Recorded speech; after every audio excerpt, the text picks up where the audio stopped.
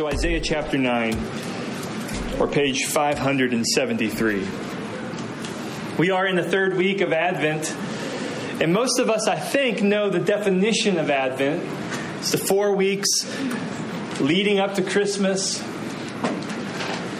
But I wonder how many of us practice Advent. So Advent is meant to be practiced.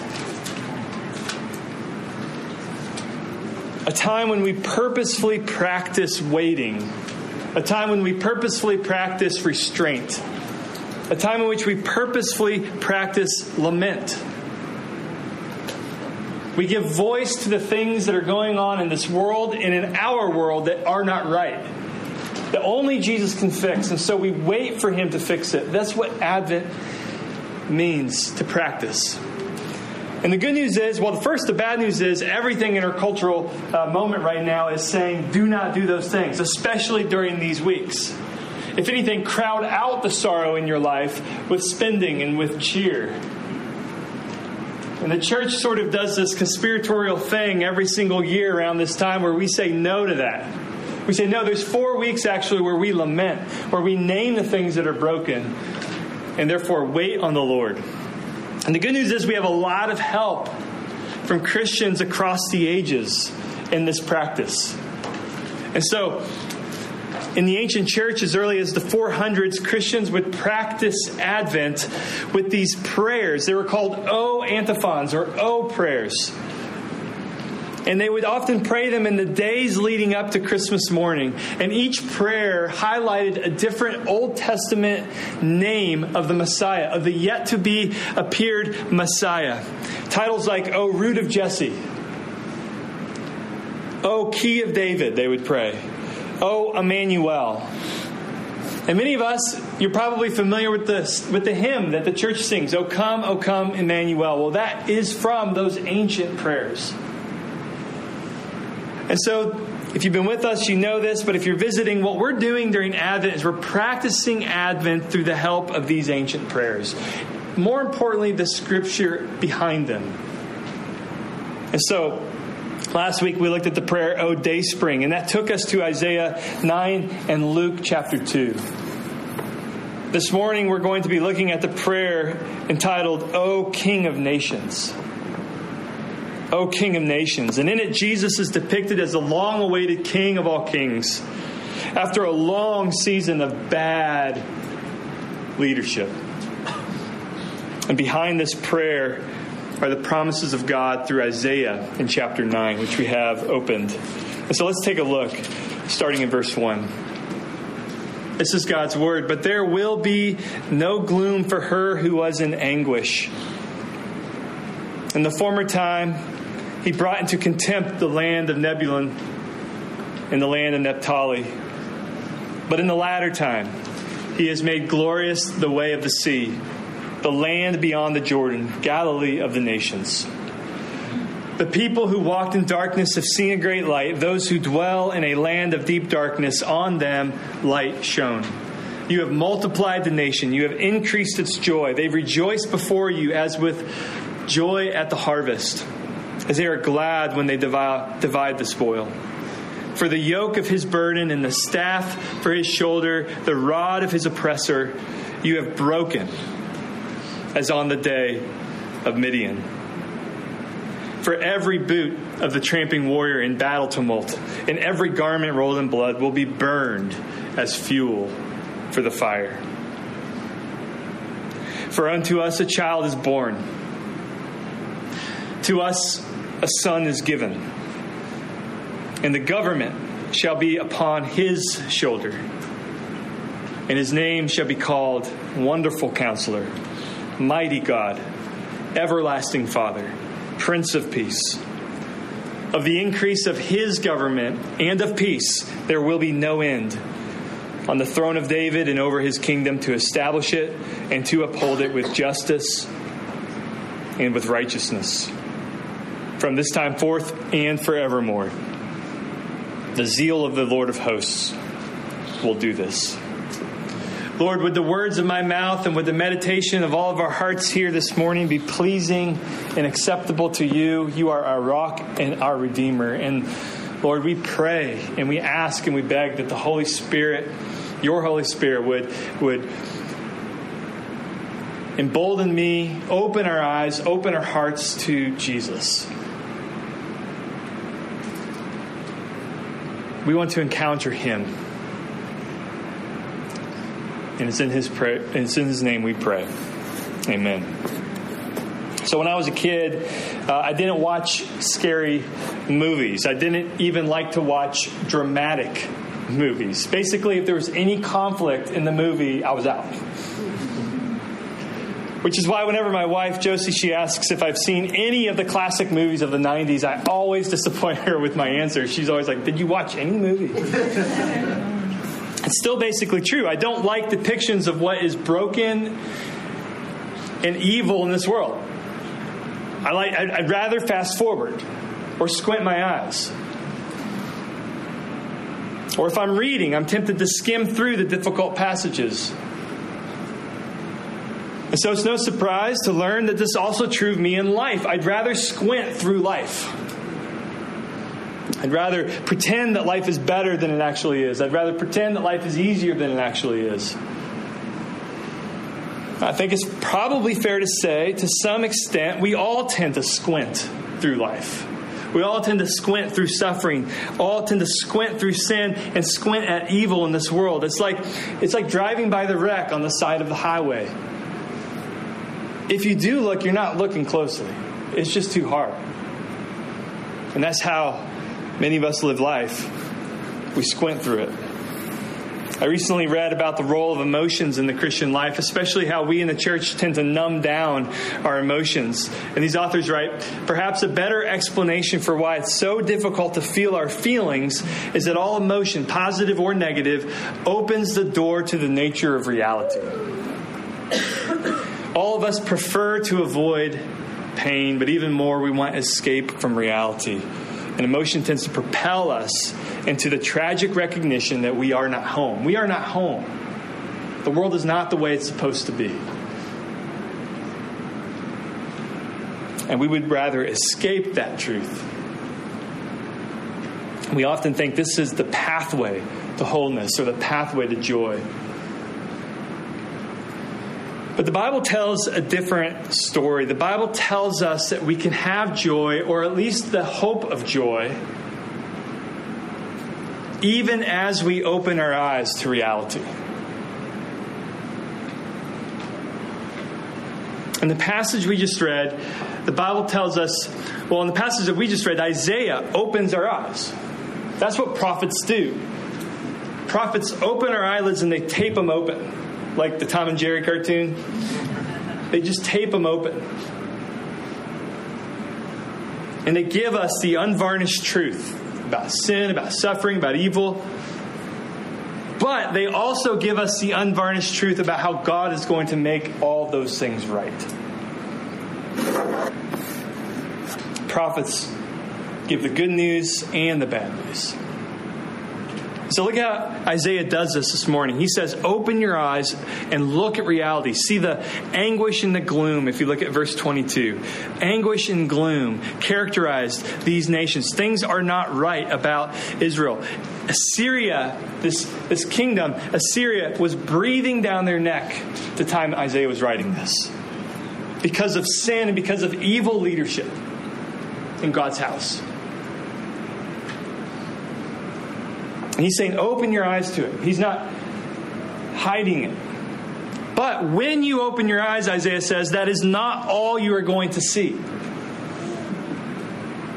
Living life with your eyes wide open also enables you to see the promises of God more clearly. And this is why we're given a future vision of deep joy in verses 3 through 4. You have multiplied the nation. You have increased its joy. See, the prophets are 100% realistic and they are 100% hopeful. They open our eyes like a camera setting aperture, like on absolutely widest angle, to the full extremity of suffering and evil in our life, and also the extremity of how God is going to make that right. And the hope we can have in God in those exact areas. Only the Bible tells us that we can open our eyes fully to sorrow because God will make things right. In fact, this is the entire argument of the biblical book Ecclesiastes, one of my favorite books in the Bible. In it, Solomon, or Koheleth as he's called, is perfectly at home with people who point out the injustice of the world. He's perfectly at home with people who point out how the world is just absolutely impossible sometimes, if not most of the time. He's perfectly at home with people who would point out how broken this world is. But there's one critical difference between Solomon and these folks that he's comfortable with. The very last part of the book, the very last line, God is coming back to set these things right. And it's that future hope that enables him and all of the readers to enjoy the actual gifts that are in front of them in this broken world. Wendell Berry, one of my favorites, he, in a brilliant poem called The Mad Farmer Liberation Front, writes, "Be joyful though you have considered all the facts." Be joyful though you have considered all the facts. Berry is ripping off Ecclesiastes. He owes Isaiah some royalties. Why? Because Isaiah is saying to Israel, you can have hope even though you've considered all the facts. How is this possible? Well, the answer is unpacked in our passage, but summarized in verse 7, the very last line, the zeal of the Lord of hosts will do this. We can have hope because God will set things right.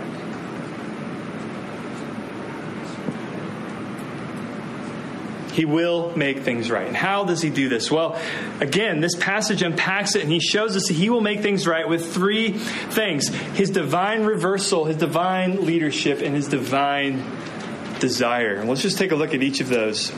God will make things right with his divine reversal. It's really a promise of divine reversal. Isaiah reminds us time and time again throughout his writings and his ministry that this is how God works. Reversals. God exalts the valleys. He brings low the mountains. He makes the crooked straight. He takes the rough places and makes them smooth. Things are, in other words, according to the Word of God, in this world, upside down. And over and over and over again, we accept the realities of our world as right side up. And we make peace. But one of the ministries of the prophets is to always say, no, things are upside down and only God will turn things right side up. Don't you dare accept what is upside down as right side up. Every time I go to a funeral and the pastor conveys the idea that death is a normal, cyclical part of life, I rage. It's not right. It's not the way it's supposed to be. It's upside down. And only God can turn it right side up. Or abuse. Or cancer. These aren't just things that we grow accustomed to. So Isaiah, he opens our eyes to the darkness in this passage of war, the darkness of the spiritual abuse of King Ahaz, the spiritual idolatry of God's people. And then he says, it's not going to be this way always. God is going to reverse it. And so we'll just take a few examples. In verses 1 through 2, we learn that the land of Nebulun and the land of Naphtali, if you cast your eyes to the text, are in contempt and anguish.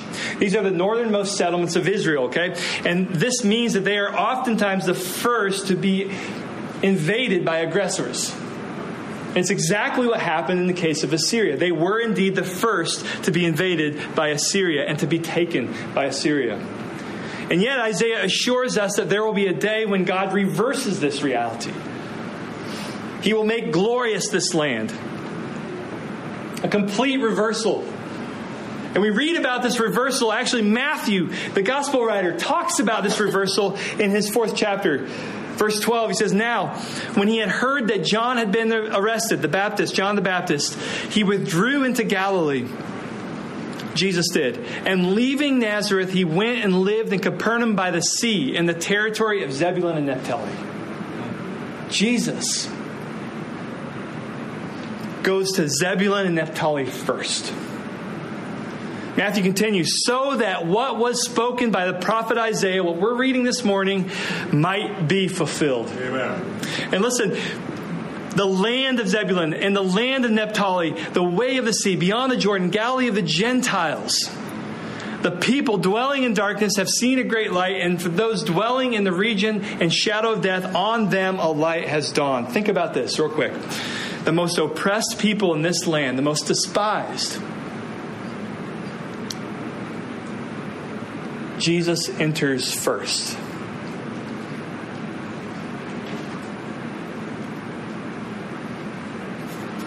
Isn't that the heart of God? He identifies with the most oppressed. He blesses the last in line, not the first in line. Those from the nations, Galilee of the nations. Why was it called Galilee of the nations or Galilee of the Gentiles? Because it was northernmost, it often had the most international travel through it, and therefore it was the most international place. Does it surprise you that it's the heart of God in Jesus to go there first, to the furthest margins of life? It's those who Jesus welcomes first. This is a complete reversal. Many years ago, when I was dating Josie, and many of you know this story, I drove from Miami University, where I was a student, to Columbus, Ohio, where Josie was a student, to drive her to Indiana. I know it's convoluted. To visit my family. Now, this was before Siri and GPS and all the rest, okay? We had MapQuest, but I was too cool for MapQuest. And so about 1 hour into our drive, you know this story, some of you. After some rich conversation, right? I see the exit sign for Wheeling, West Virginia. Now, West Virginia is this way and Indiana is this way. For you guys.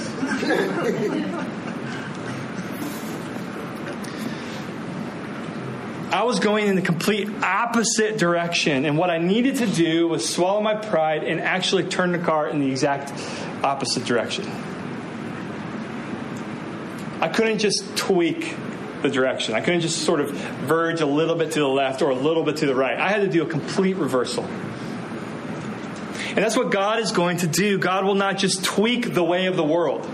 That's how we approach the world, though. We just need a little tweak. We need a little adjustment.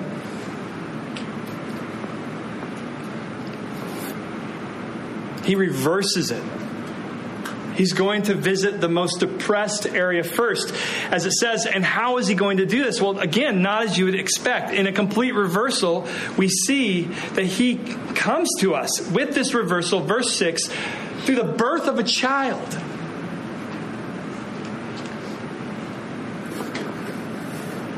God is going to reverse all things, not with a powerful monarch figure, but with a helpless baby who needs his diaper changed by his caretakers. If that is not a reversal, I do not know what is. So Jesus is this reversal. And if you know anything about his ministry was a ministry of reversals. And this is God in flesh, setting in motion the greatest reversal of all. God making things right. Taking what is upside down and turning it right side up. But again, we settle for sin and brokenness, and we sort of say, c'est la vie, don't we? We just sort of say, this is the way it is. But God rages against all that is broken about this world. He rages against it. He doesn't want it to be, and he reverses it. God will make things right. with his reversal. He also makes things right with his leadership. So the second way he will do this is with his own divine leadership. The Bible says, if you take a big sort of 50,000-foot look at what the Scripture's story says, is that we were called to rule the world in the way that God rules. In the same manner as God, wisely and with wisdom. We were meant to rule the world well, and we were meant to rule the world worshipfully. But ever since our sin in the garden, we have been destroying this world and the people in it with our terrible leadership. That's just the reality. So much so that in Romans we learn that creation itself is groaning. It's like my vegetable garden groans because I'm terrible, I'm neglectful of it. And that's the truth. It's terrible. My vegetable garden is terrible. Actually, it's no more even. I just sort of forgot it. But that's the picture that the Scriptures say, is that the world is groaning because of our poor leadership. Ahaz, this king, is just the latest example of abusive leaders in the Old Testament. And so Isaiah is telling God's people that the day is coming when God himself is coming to rule. And he's going to, it says here, the government or the responsibility of the rule will rest on his shoulders.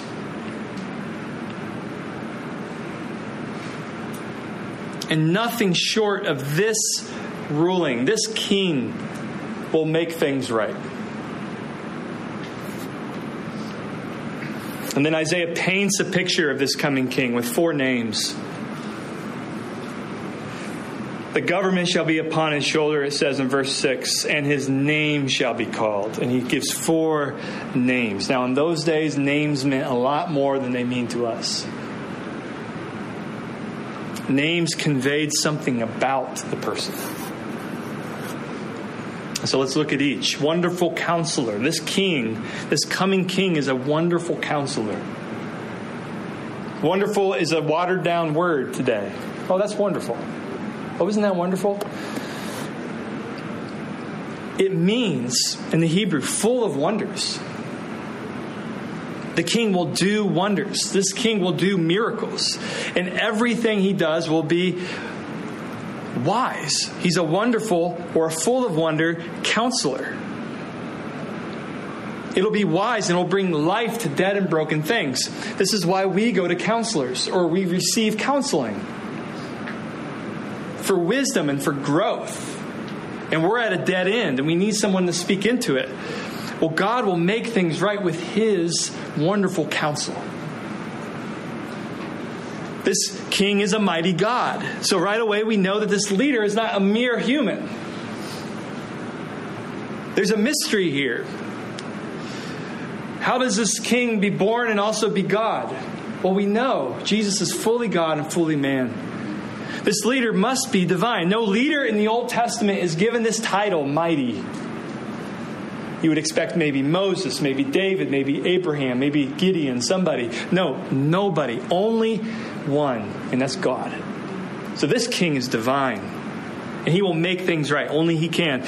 This king is an everlasting Father, which is an amazing biblical paradox. If you think about it, unto you a child is born, and his name shall be called Everlasting Father. That doesn't make sense.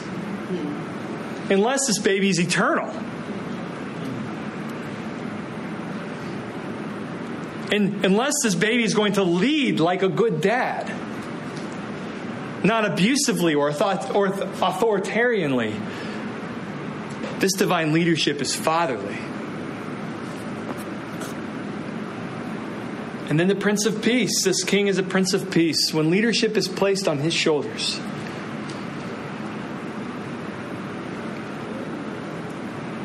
everything grows and unfurls into its potential and its beauty, like it's meant to.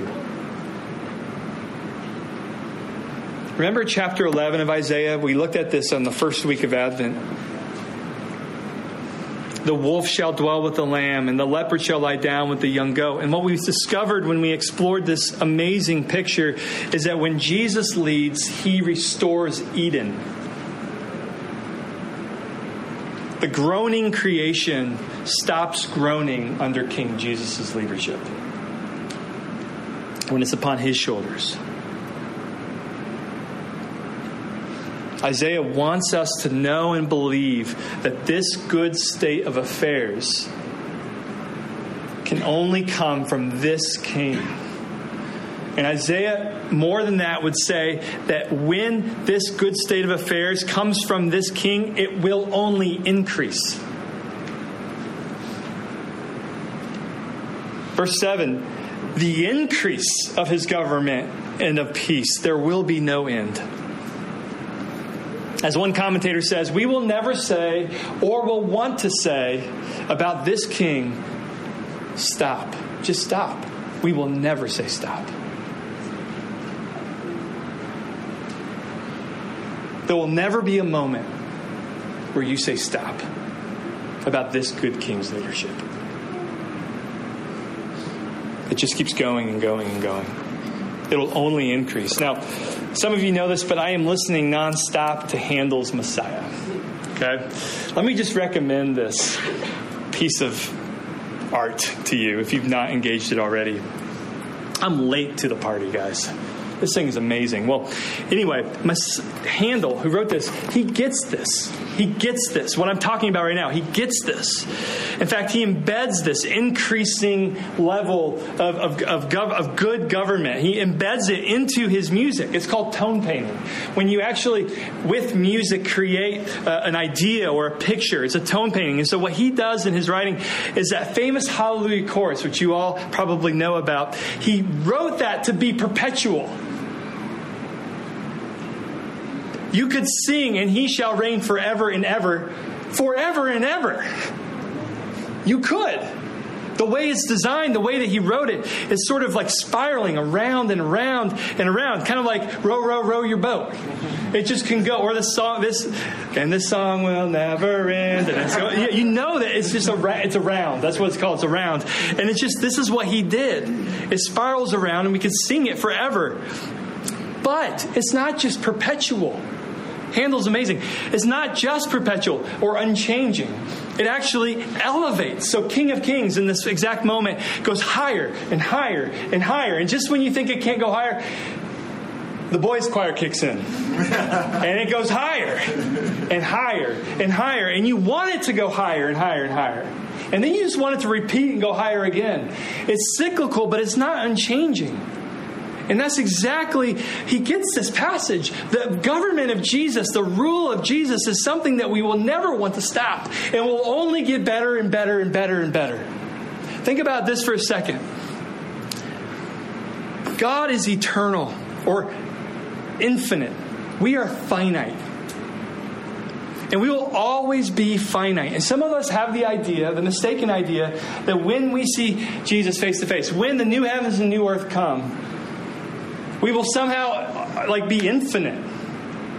And our finiteness, our creatureliness sort of gets elevated to godness or something. But that's not right. Actually, we remain finite forever. And so if God is infinite and we are finite, okay, think about this. Let your brain explode with me for a second. Then that means that we will always be more and more and more amazed by King Jesus. There will be aspects about him that we will always grow into and learn about. He will never be exhausted. Our worship will never be exhausted. Our affections will never burn out on him.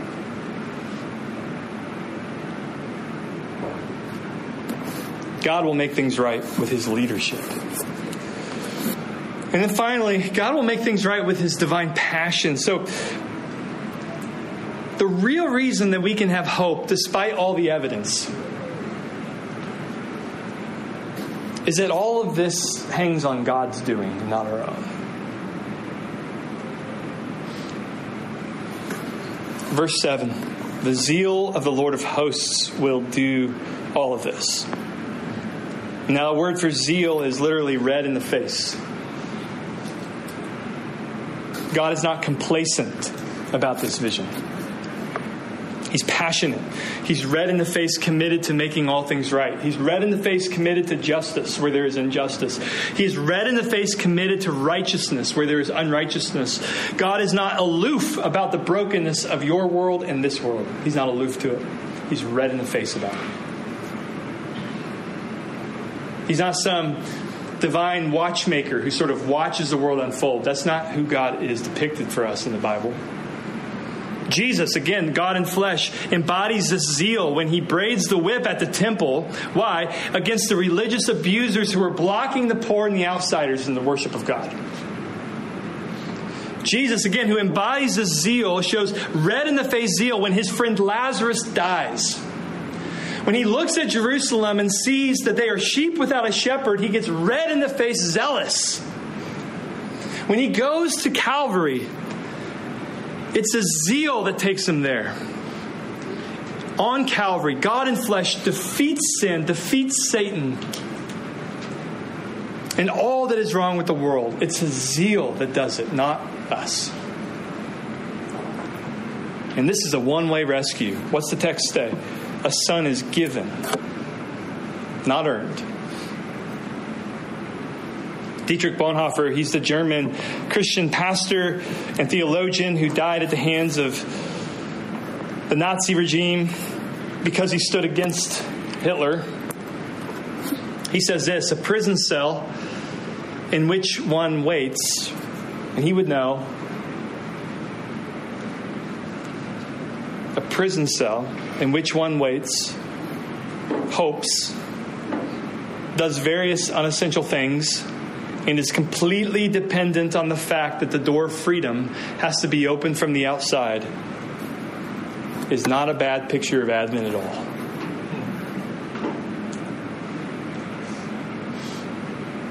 Every promise in this vision is God's doing.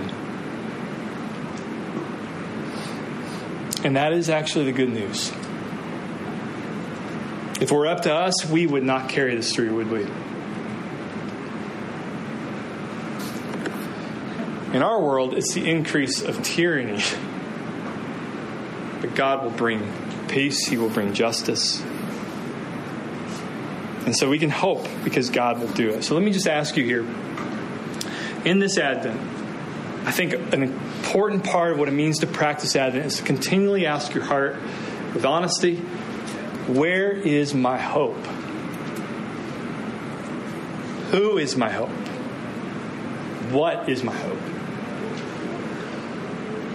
And as Isaiah invites you to open your eyes to brokenness, which is a scary thing to do, are you also opening your eyes to this child king? Jesus. I mean, John, the apostle, he surely is referencing this promise when he tells us that God so loved the world that he gave his only begotten Son so that we may not perish but have eternal life. And so let me just ask you, are you receiving this given Son? Only Jesus is the reason that you can have hope, despite all the evidence. One pastor, he writes this. He says about King Jesus, he is a king of the most unparalleled clemency and grace. Never was any kingdom ruled by a government so mild and gentle and gracious. He is exceedingly gracious in the manner of his ruling his people by sweetly and powerfully influencing their hearts by his grace, not governing them against the wills, but powerfully inclining their wills. So I think about this. Jesus is king. You must trust him. He is king. You must trust him. But he's wonderful counselor. Don't you want to trust him? So Jesus is king. You must obey him. But he's a mighty God. Don't you want to obey him? Jesus is king, so you must love him. But he is an everlasting Father. So don't you want to love him? Jesus is king, so you must be loyal to him. But he is the Prince of Peace. Don't you want to be loyal to him? He's the only king who will usher in peace. So, I'll leave you with a challenge. Read a gospel. Read a gospel account. Read a gospel, Matthew, Mark, Luke, or John. Just work through it. And then remember, as you read, this is what God's rule looks like. Okay? Just do that. I challenge you to do that. N.T. Wright, he says, Jesus is what God looks like when God is running things.